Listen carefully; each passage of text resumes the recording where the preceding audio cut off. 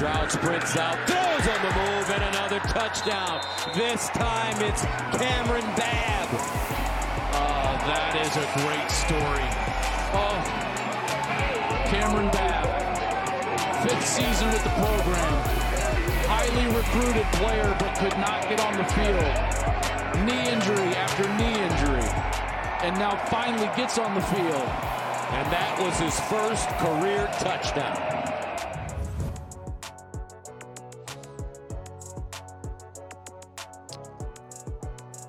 Welcome into the program. Hey, it's the Joel Klatt Show. I am Joel Klatt, and here we go. We got to get ready for another Saturday of college football, and I'm super excited about it because there's some good games, although there could be better games, and the reason for that is that we don't have the expanded playoff. So why don't you go back and listen to Wednesday's podcast, because I gave you exactly who would still be alive in college football if we had the 12-team expanded playoff. So go back and check that one out on Wednesday. By the way, Monday was a great podcast. We detailed a lot of what's going right and wrong for both Michigan and Ohio State in preparation for their game next week, and talked a little bit about TCU. Today, I'm going to preview a lot of the games this weekend, including breaking down the scenarios in the Big Ten West. I'll tell you exactly what each team needs to do to potentially win the Big Ten West, and then what my favorite dessert is. So a little personal information at the end of the show. Let's get into it, though, and let's start with game previews. Let's start with the game that Gus and I will be at, and hint, it's not at noon Eastern this week. Number 7, USC at number 16, UCLA. So we're on the West Coast, baby. Here we go. So money, baby, and we don't even know it. So Gus and I, without the All-American girl, sadly, because Ginny's going to Qatar and getting all set up for the World Cup, which starts soon. I mean, I feel like the one of the games is upcoming. But anyways, we will have Allison Williams, true pro, awesome at her job. She's going to join Gus and I in the Rose Bowl at 5 Pacific time. I think I said Eastern. 5 Pacific time. 8 Eastern for the Trojans and the Bruins in the crosstown LA rivalry. Can't wait for this game, partly because I think it's going to be a great game. I think that we're going to have a ton of points scored. When you look at it, the first emotion that comes to mind when I'm thinking about this game and preparation for this game is like, I'm pretty bummed that Travis Dye got injured for USC. I wish we would have seen the Trojans at full strength and the Bruins at full strength, and that's just really hard, in particular this time of year. And also, it's a bummer because he was playing incredibly well. And while Caleb Williams is clearly the show and the star of the offense for Lincoln Riley, really the straw that kind of stirs the drink is their run game. It has been all the way back since his days at Oklahoma. They always had quality run games, and that was what made them tick, and it's what made them have the ability to put defenders in conflict. And they used this scheme like the counter GT scheme, and he was really good at it. And it's not an easy scheme to be good at. Either from the offensive line perspective or the running back perspective. It takes patience and takes great vision and then a real suddenness and a burst out of the back. So without Travis Dye, like, they're not as good, which is a bummer, right? You want to see them at their full strength. Now, are they still going to be able to score points? Yes, absolutely. They're still going to be able to score points because they're getting healthier at wide receiver, and they still have Caleb Williams. So here's Lincoln Riley bringing in the Trojans into the USC-UCLA game in his first season. And I don't think that, listen, I know a lot of Trojan fans. Okay, I live here in Southern California. I live down in Orange County where there's a lot of USC fans. Work with a lot of USC fans. Reggie and Matt, obviously. And I don't think that even the most ardent Trojan supporters, the biggest fans that USC has, not even they could wrap their mind around in year one, Lincoln Riley was going to have this team playing games late into November as one of, let's call it, 8 teams really alive for the college football playoff. I don't think that they even thought that was possible. And so here we are. And I think that because we start immediately debating resumes and how we got here and, would they win an argument against Tennessee, or what happens if TCU loses? What we fail to realize, and by the way, you can also say this about Sonny Dykes at TCU, how about the job that Lincoln Riley has done at USC? It's been pretty remarkable that they're even in this position. Now, obviously, you give a lot of credit to some of the players that they brought in and the staff at large, but this is a guy that knows how to do it, man. He knows how to coach, and he's done a marvelous job. And before I get into the rest of their game and matchup with UCLA, I just want to give out a huge shout out. He's not the only one. So when you look around, and listen, my alma mater's trying to hire a coach right now. And everyone hopes that, like, hey, you can turn it around quickly. Think of all the first-year coaches at these locations that have top 25 programs right now. And it's staggering, the amount of guys. Sonny Dykes, first year at TCU. He's in the top 4. Brian Kelly, first year at LSU, in line to win the SEC West and has won the SEC West and will play Georgia in the SEC championship game.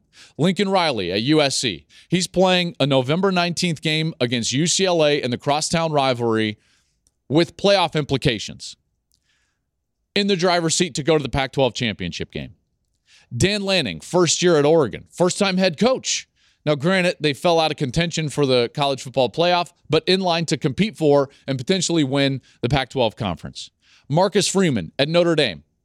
Some learning bumps, if you will, some developmental bumps, if you will, losing to Marshall, losing to Stanford, and what do you know? They look up at the end of the season. Here they are in the top 25 with a win over Clemson in a game that they absolutely handled.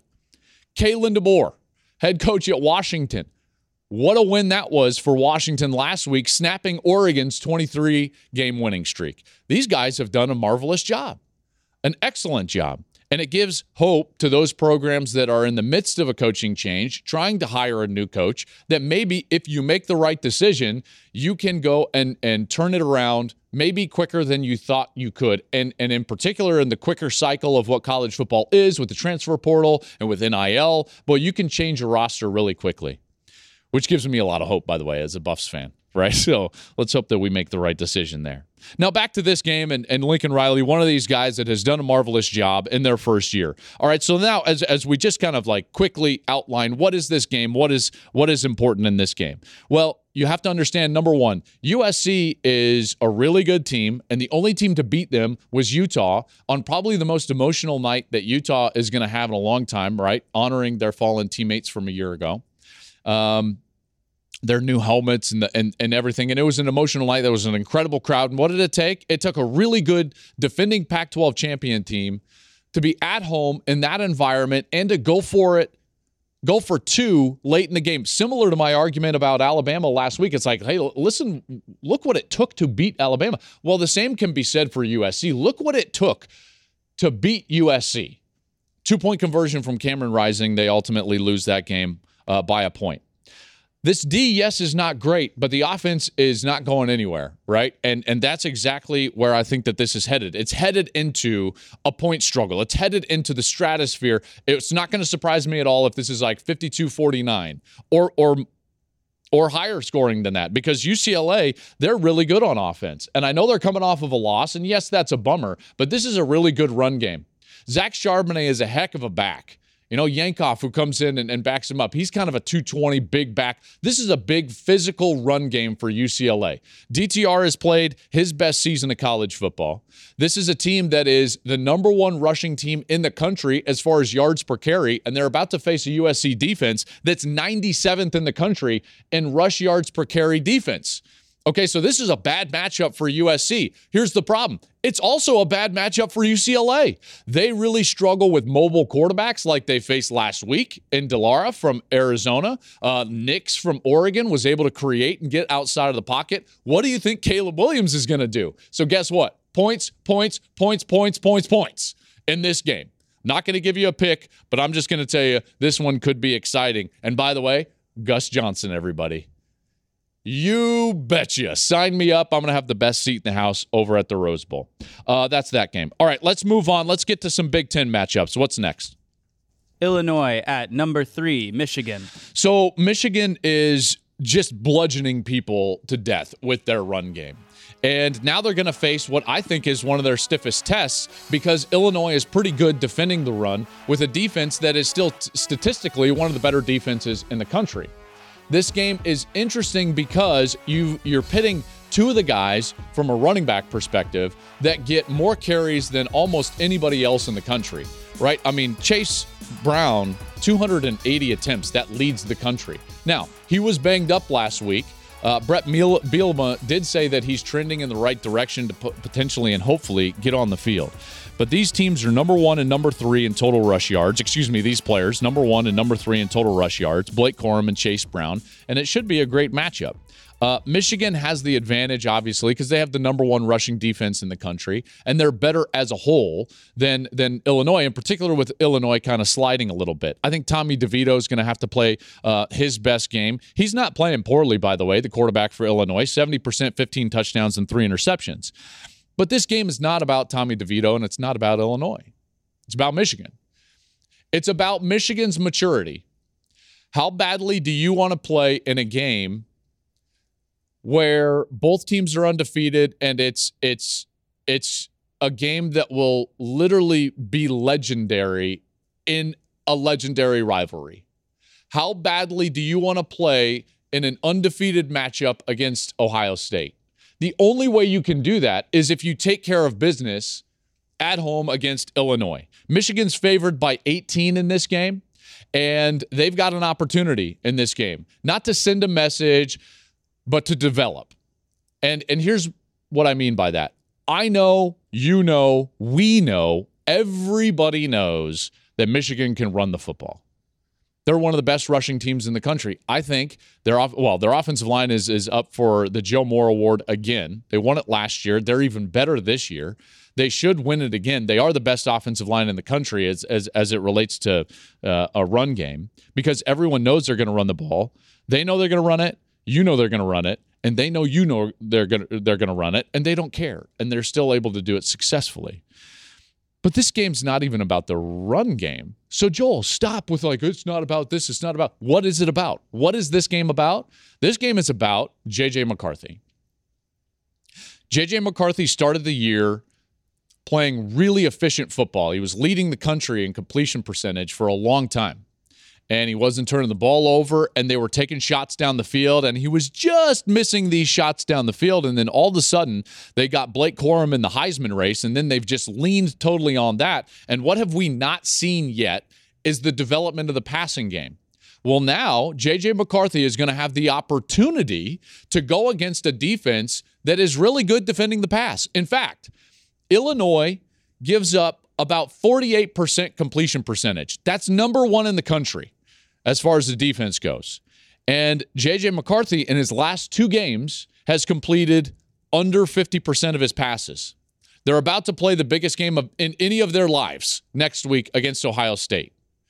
J.J. McCarthy has the opportunity to develop against a defense that will give him really tight windows. Why does Illinois give up only 48% completion percentage? They play tight man coverage.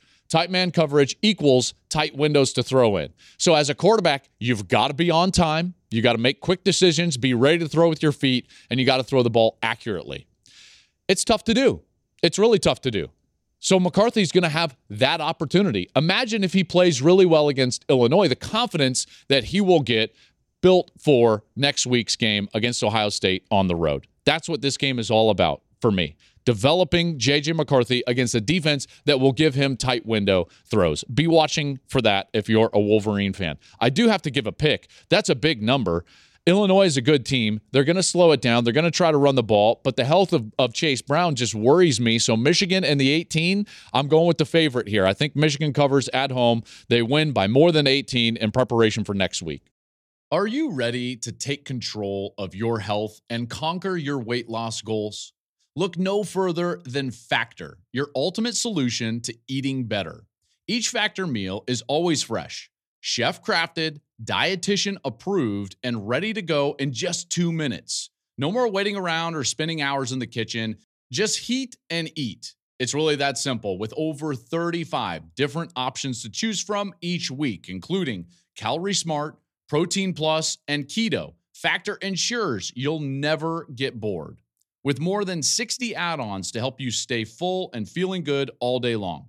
Pancakes, smoothies, and more. With Factor, there's no prepping, no cooking, and certainly no cleanup needed. The best part?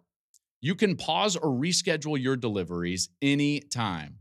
Sign up and save, because we've done the math. Factor is less expensive than takeout, and every meal is dietitian approved to be nutritious and delicious. Eat better, feel better, and conquer your day with Factor. So what are you waiting for? Head to factormeals.com/Joel50 and use code Joel50 to get 50% off. That's code Joel50 at factormeals.com/Joel50 to get 50% off. Fuel up fast, eat better, and achieve greatness. Get started today. All right, next ball game. Number 2, Ohio State at Maryland. So this is similar to what I just said, right? The game's not about Maryland. This is about Ohio State. How badly do you want to play in a legendary game, and what will become a legendary game next week? And this one will be at home. And remember, by the way, Ohio State, they are so fired up to play Michigan at home. They haven't played the game against Michigan at home since 2018. Because remember, the COVID year got canceled in 2020, and so they went back to the Big House last year, lost that game in the snow, and now they're finally going to host a game for the first time since 2018. You think they're not excited for that? This spread is 27.5. Maryland has not played great in the back half of the season. And again, just like the Michigan-Illinois thing, this is not really about Maryland. This is about Ohio State. There's two things that I'm looking at surrounding this Buckeyes program. One is the health of the running back position. How healthy are you going into next week? Travion Henderson did not play last week. Mayan Williams went down in the game right before halftime. I thought it looked really serious, and I'm thinking to myself, like, man, this is a precarious situation for Ohio State to be in. Now, it turns out that this injury may not be all that serious for Mayan Williams, which is a huge bright spot. In fact, Ryan Day said, and I quote, "I think we can get healthy, and I think we can get healthy in a short order," he said, end quote. If they can get healthy and get Travion back on the field and get Mayan back on the field, here's why all of a sudden all those injuries and all that adversity was a blessing in disguise, because they've been able to establish depth. Think about it. Xavier Johnson, big 70-yard touchdown run last week. Started his career, I believe, as a walk-on. You've got Dallin Hayden, comes in as a freshman, has gotten meaningful carries. That's huge. Ryan Day always talks about experience and development and having the opportunities to develop. Well, the frustrations of the health of the running back room has been at least an opportunity that they have taken advantage of by developing depth at that position. So if they are able to get healthy, then now they feel like, okay, we've got 3-4 backs that we feel confident in, that we can give the ball to at any point in a big game, in a championship game, and maybe even down the road in a playoff.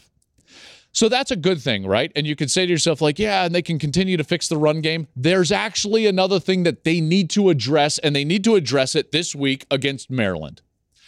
They cannot go into the game against Michigan as dependent on Marvin Harrison as what they have been over the last 3 weeks. Okay, you heard me talk about this on Monday. And the bottom line is that this is a passing game that needs to be more diverse, and not based on scheme, but I'm talking about production. More balanced in production. In the last couple of weeks, Emeka Egbuka and Julian Fleming have really been nowhere to be found, and they need to increase their level of play and production. From Fleming's perspective, he's got to catch the ball. Way too many drops against Northwestern, regardless of conditions. And then he had a huge drop on a deep ball last week against Indiana, in which his chest hit the ejecto button. That can't happen. Okay, so in the last 2 weeks, Emeka Egbuka, 4 total catches, 44 total yards in 2 games. That's not enough. Julian Fleming in the last 2 weeks, 3 total catches, 31 total yards. That's not enough. So over the last few weeks, what's happened? Well, they've been looking almost exclusively to Marvin Harrison Jr., which, hey, that's a good option, because I think he's one of, if not the best non-quarterback in college football right now. But he's accounting for about 49% of their receiving production over the last 3 weeks. That's too much, because you're going to develop a tendency that then Michigan is going to look at and say, well, I know exactly what you're going to do in obvious passing situations, and they're going to manipulate their coverage to only focus on Marvin Harrison Jr.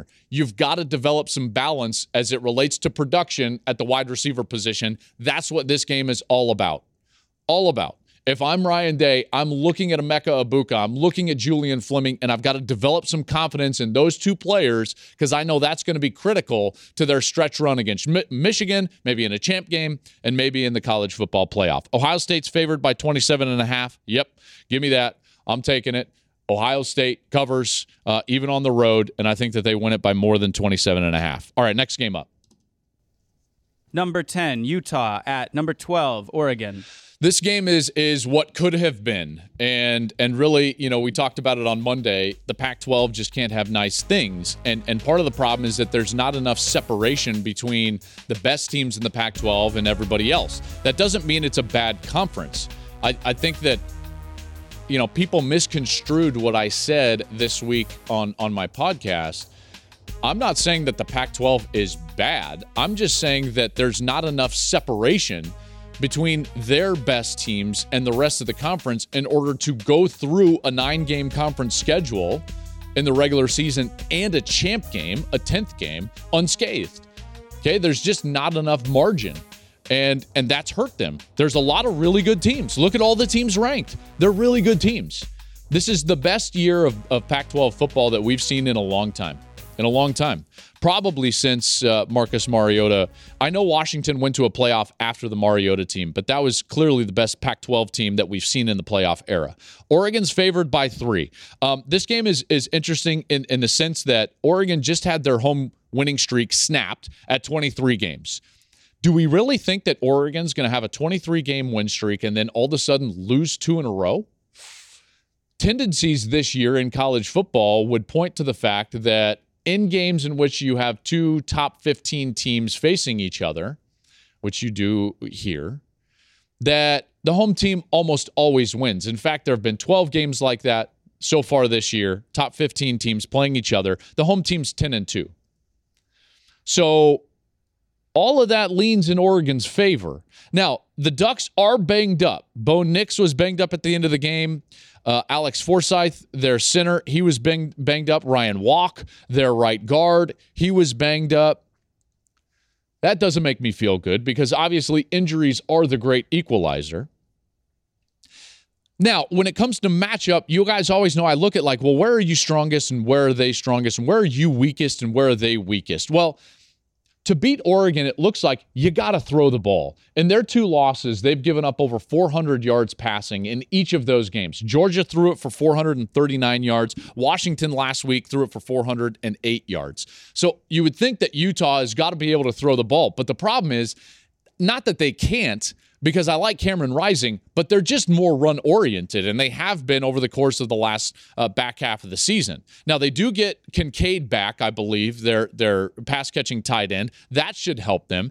And they've got history on their side. They beat this Oregon team twice last year, both late in the season, and both handily by a total of 59 points. So there's a lot of stuff going on here, right? You've got the trends of home teams, home Oregon. You've got Oregon banged up, but Utah is not necessarily strong, right, where you need to be strong in order to beat Oregon, but they're getting healthier with their tight end. There's a lot of things taking me in different directions. Oregon's favored by 3. I'm going to go with the home environment. I'm going to go with the home trends, and I'm going to say that Oregon wins this game, and I think that they cover that 3 number. I think that we're headed towards an Oregon, possibly USC Pac-12 championship game. So that's where I sit with that one. All right, next game up. Number 4, TCU at Baylor. For me, TCU at Baylor is a chance. It's an opportunity. What is it an opportunity for? Well, I know that these players weren't in the locker room and not on the field on this particular date, but doesn't it feel like this is an opportunity for TCU to avenge what can only be considered the worst loss in their program's history? The most impactful loss in their program's history. October 11th, 2014. What happened that day, Joel? Well, Trevon Boykin, Gary Patterson, and the Horned Frogs faced Baylor. Art Briles, that Baylor team, two really good teams, best teams in the Big 12 that year. And Baylor beat them 61-58 in a absolute thriller. I can only hope USC-UCLA is as good as that game in 2014. Baylor 61, TCU 58. It's the only game TCU lost. It was on the road. It was at Baylor. They're going back to Baylor. That's why I say this is an revenge game. This is a chance to exorcise the demons of that day. Why are those demons so significant, Joel? Why was that the worst loss in TCU's history? It kept them out of the playoff. The first year of the playoff gave us our biggest snub of the playoff era. If I look at all the teams that have been left out over the last 8 years, the one team that I'm like, they would have had a shot was TCU in 2014. I wish we could have seen it. They were playing great at the end of the year. They were third in the final rankings before, well, not the final rankings, and the next to last rankings. They went out and they beat, I believe it was it Iowa State? And I think they beat them by 50 or more. It was like 55-0 and dropped to sixth. It was egregious. The Big 12 really screwed them because they tried to walk the tightrope of saying that Baylor and TCU were co-champions. They should have picked one and gone with them, but they didn't. And TCU was dropped to sixth. They were left out of the playoff, and we never got to see that great team play in the college football playoff. And we got to, by the way, we had to witness Florida State and Jameis Winston play Oregon that year. And that was an egregious snub, worst one of the playoff era. Now let's get to this year. What does this game look like? What does this matchup look like? Well, TCU's defense, didn't they turn it around last week? Boy, they played good. They played so well. They played hard. The defensive line was much better. They gave up 3 points to Texas's offense and 199 yards. Bijan Robinson, one of the best players in the country, 12 carries, 29 yards. In the last 5 games, their second halves have been really good. Now, they gave up, I believe, 2 touchdowns to Texas Tech. One of them was semi-garbage time touchdown. So you could really say that in the last 5 games, in the second half of games, they're giving up about 5-6 points a game. Like, that's really good. And I think that will continue to trend in the right direction. They still have an offense, even though they didn't play great on offense last week at Texas, they still have an offense that has a quarterback that's in the Heisman Trophy race, an NFL back in Kendry Miller, and an NFL wide receiver in Quentin Johnston. Like, this is a really good offense that's still in the top 10 in scoring, by the way, in scoring offense. Baylor just got hammered at home 31-3 last week by Kansas State, and in large part due to the fact they can't get off the field on third down defensively. In Big 12 play, conference games only, they are last in the Big 12 in third down defense. That is not a good recipe when you're about to face a team that's balanced on offense, that has a quarterback that can run it, a running back that's really good and slashing and one of the best in the country. Kansas State held the ball for 37 minutes. TCU's only favored by 2.5. This isn't even kind of like a, do you like this sweater from your wife, right? Like, we were all, last week I told you, like, does Vegas know something that we don't know? And sure enough, it hits. This one feels same to me. TCU's only favored by 2.5. Granted, they're on the road, but this one's just more blatant. This is when your wife is just like, oh, she's pretty, isn't she? Yes. Yes, she is. TCU in 2.5. Absolutely. Honey, she's a smoke show. I don't know what you want me to tell you, but TCU, I'm taking it and taking TCU. They're covering the 2.5. She's really attractive. I don't know what you want from me. We've been married for 17 years. So honesty is what you're going to get from me. Well, now that I'm going to be in trouble, let's just move on. So no more games to talk about, but we do have scenarios to talk about. Let's talk about the Big Ten West because that's a mess, right? The Big Ten West is a disaster. Nobody controls their own destiny. Okay, so let's walk through the scenarios. There's basically 5 teams alive, but I want to, and I'm putting them up. So those of you watching the show, you have a graphic. Don't worry, audio listeners, I'm about to run through all of this. Purdue, Iowa, Illinois, Minnesota, and Wisconsin all still alive. I want to put Wisconsin on the back burner because basically, like, all hell has to break loose for Wisconsin. So let's just put them aside for a moment and focus on the other 4 teams. Here are the scenarios. Let's start with Purdue. Purdue's path is win both games, coupled with Iowa losing 1 game. Okay, Purdue has to play Northwestern and Indiana. There's a reason I'm putting them first right there. Iowa, they have to win both of their games, and then they would couple that with an Illinois loss. Iowa plays Minnesota on the road and Nebraska. Illinois, they have to win both of their games with a Purdue loss. Illinois plays at Michigan and at Northwestern. And Minnesota still has a path. They have to win both of their games, and then they have to have Illinois and Purdue lose a game, and then they are your Big Ten West champions. Again, Wisconsin's scenarios are like wild, and I believe there's like a time machine and a DeLorean involved, but I can't say that for sure. If you're looking at the scenarios that I just painted, though, like what's most likely? Well, listen, Illinois has to go to Michigan. Okay, so let's just say Illinois loses that game. Well, and in this scenario, that then puts Iowa in the driver's seat. Then Iowa would control their own destiny with games at Minnesota and against Nebraska. If they were to lose, then Purdue controls their own destiny against Northwestern and at Indiana. So if you're handicapping this, it comes down to how many points can Iowa's defense score against Minnesota?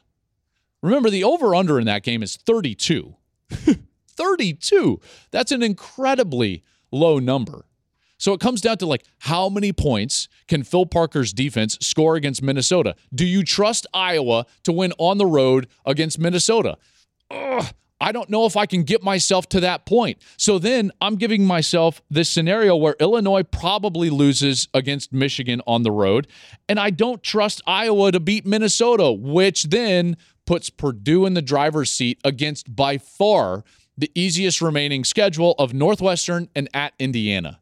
So if I'm handicapping it right now, I think Purdue is your Big Ten West winner. If I had to bet today, I think Purdue would wind up in Indianapolis playing the winner of Michigan-Ohio State for the right to be called Big Ten champions. We'll see if that plays out. I'm not sure. Your next likely one is Iowa. So for me, it's about Purdue and Iowa, outside shot of Minnesota. I just don't think Illinois is going to beat Michigan. Because of that remaining schedule, I think that's really difficult for them. All right, next up. Really quick, I just want to talk about, like, I know I just, got myself in trouble, but I do know one thing. Like, my wife, Sarah, loves desserts, cupcakes specifically. I also love cupcakes. And so I just wanted to tell you that, like, I happen to love everything there is to love about cupcakes. I love red velvet cupcakes with the cream cheese frosting. That's delicious. I love a good old-fashioned chocolate cupcake and maybe just a little sprinkles on top. I love those new style cupcakes where it's like the chocolate frosting and then kind of like the caramel frosting. That's delicious as well.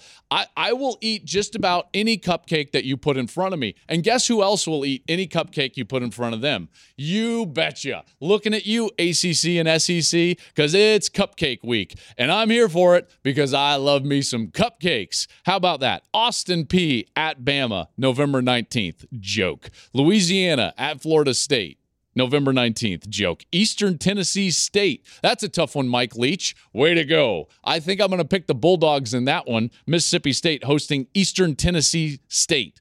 UMass travels to Texas A&M. Hey, good news, A&M fans. You might get a win. How about that? All those millions are worth it. Jimbo, what is he making, about $700,000 per game? So what if you extrapolate that out like per win? He's hovering around like $2 million per win. I'd take that job. UAB at LSU. I don't know, LSU. I don't know if you're going to make it with UAB coming in. But listen, I can't fault you because guess what? I love me some cupcakes as well. Red velvet and cream cheese frosting. That's my favorite. But listen, I'll eat anything. And clearly you will as well. That's going to do it for the Joel Klatt Show today. Folks, come back on Monday. I'll have a full recap of this week's games. I'll have a new outlook for the Big Ten West. Do we get some clarity in the Big Ten West? Are Michigan and Ohio State going to face off as undefeateds on November 26th? I mean, that's, gosh. I mean, we can only hope. Let's see if they can get through the Maryland and Illinois gauntlet here at the end. I'm going to be here in LA, USC and UCLA. That game is 5 local time, 8 Eastern. Gus and I, along with Allison Williams, will have the call. And you can find us on social media at Joel Klatt Show and any of the social medias. You can follow me at Joel Klatt on Twitter, at Joel_Klatt on Instagram. I may need a place to stay tonight. So if you live in Orange County and have like an extra guest room, I may need it. But it is what it is. Is she attractive? Yes, she is. TCU -2.5. Take it all day long.